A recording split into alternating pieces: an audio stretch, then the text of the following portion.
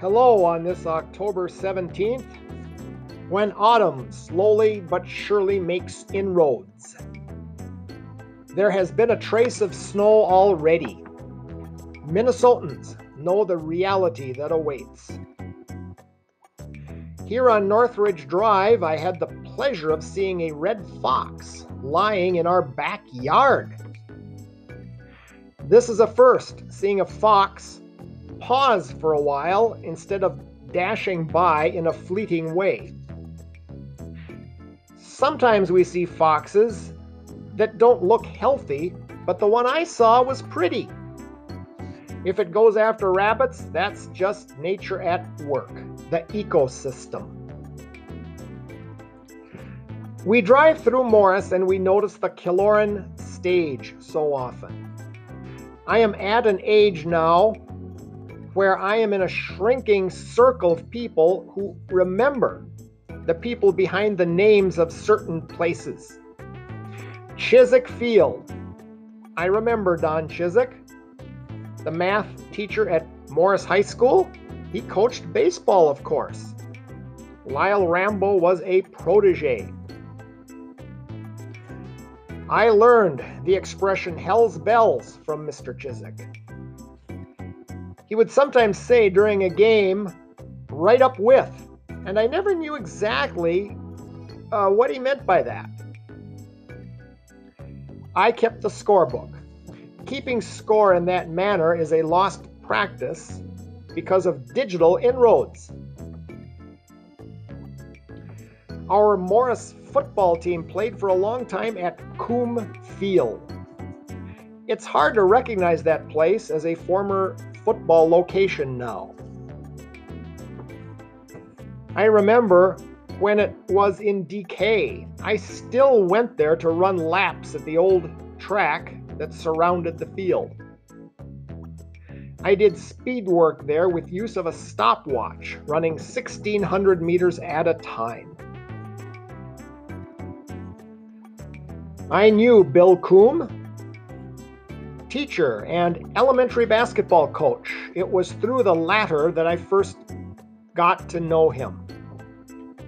He seemed disappointed when he learned I wasn't going out for basketball in the 7th grade. I had insufficient talent, and it's not just self-deprecating for me to say that. I also seemed to have a psychological makeup that was not conducive to playing team sports. And I regret that. If I had Asperger's, that would explain it. Bill Coombe was the Morris athletic director in the year when Morris High School basketball made state in the one-class system. That was 1955, the year I was born. I don't care how badly Morris lost in the first round of state. Our accomplishment of getting there was absolutely awesome. We got beat by Minneapolis Washburn in state. I know some local people thought our players got a little cocky over the years, having been on that team, but I do not point fingers at all. The one-class tournament system was terrible, and it was like climbing a mountain for our humble Morris team to get there. The only place where the little town beats the big city is the movie screen. One exception in Minnesota history was Edgerton. I wonder if Gene Hackman could have coached that team. I had Bill Coombe for 7th grade history. With all his experience, I wonder why he was down in the 7th grade. Our junior high faculty had a real group identity back then. Bill Coombe liked to refer to himself in the third person. A friend and I once imagined how Coombe might ask for a raise. "Mr. Coombe, you know, he needs money." Now about Eleanor Killoran. She always pined to bring back the bandshell or stage at Eastside Park. You couldn't blame her for being nostalgic. I'm not sure how practical the idea was. Fine in theory, perhaps, not in practice. I'm old enough to remember the original bandshell at the park. I heard it was taken down because of vandalism problems. There were also vandalism problems at the cemetery then. Young people were a little unruly, or maybe bored back then. No cell phones to entertain them. Seriously, they didn't have enough to do. The Kaloran stage today is grossly underused, and it seems really rather ridiculous. The city has to maintain it. It is already showing signs of wear and age.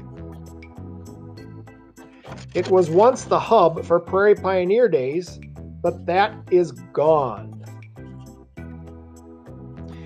Eleanor Kaloran played piano for me in district music contests back in the day.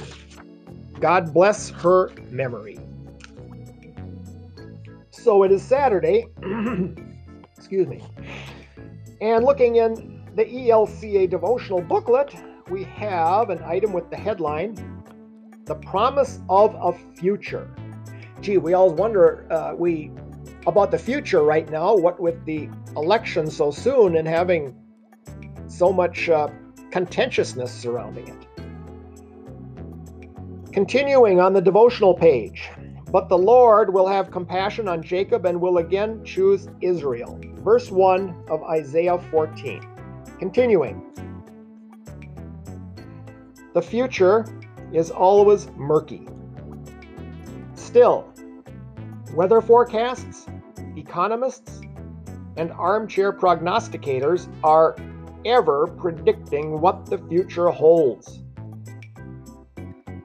Not even Jesus knew the day or hour when the heavens and earth would pass away. Mark 13, 31-32. But with a single voice, the scriptures affirm that the future, whatever it may hold, is squarely in God's hands. Isaiah looks to a time when Babylon will get its due and Israel will be restored.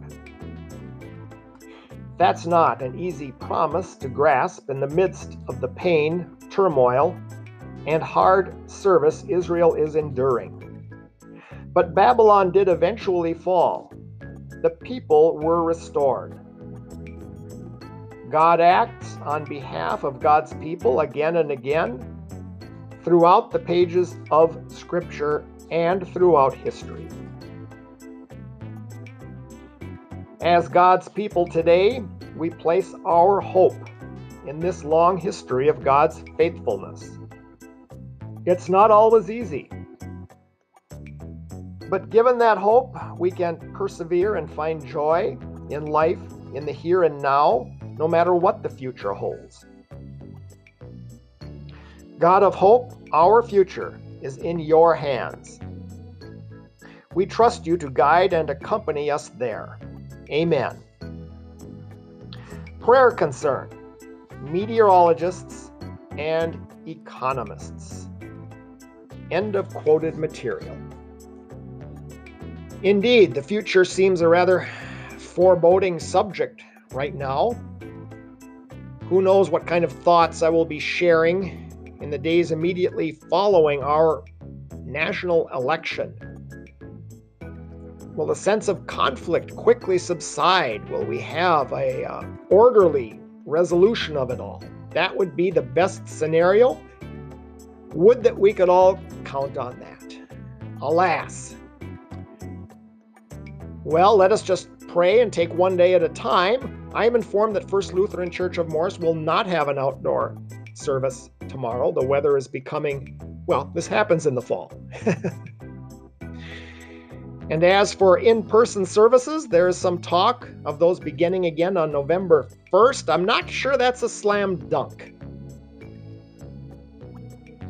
I'm rather doubtful that I would be enthused about attending with all that is going on with the pandemic statistics across the United States. It's very worrisome, especially with our lack of leadership from the federal government level. Very concerning. But let us say a prayer and as always, hope for the best. Good day.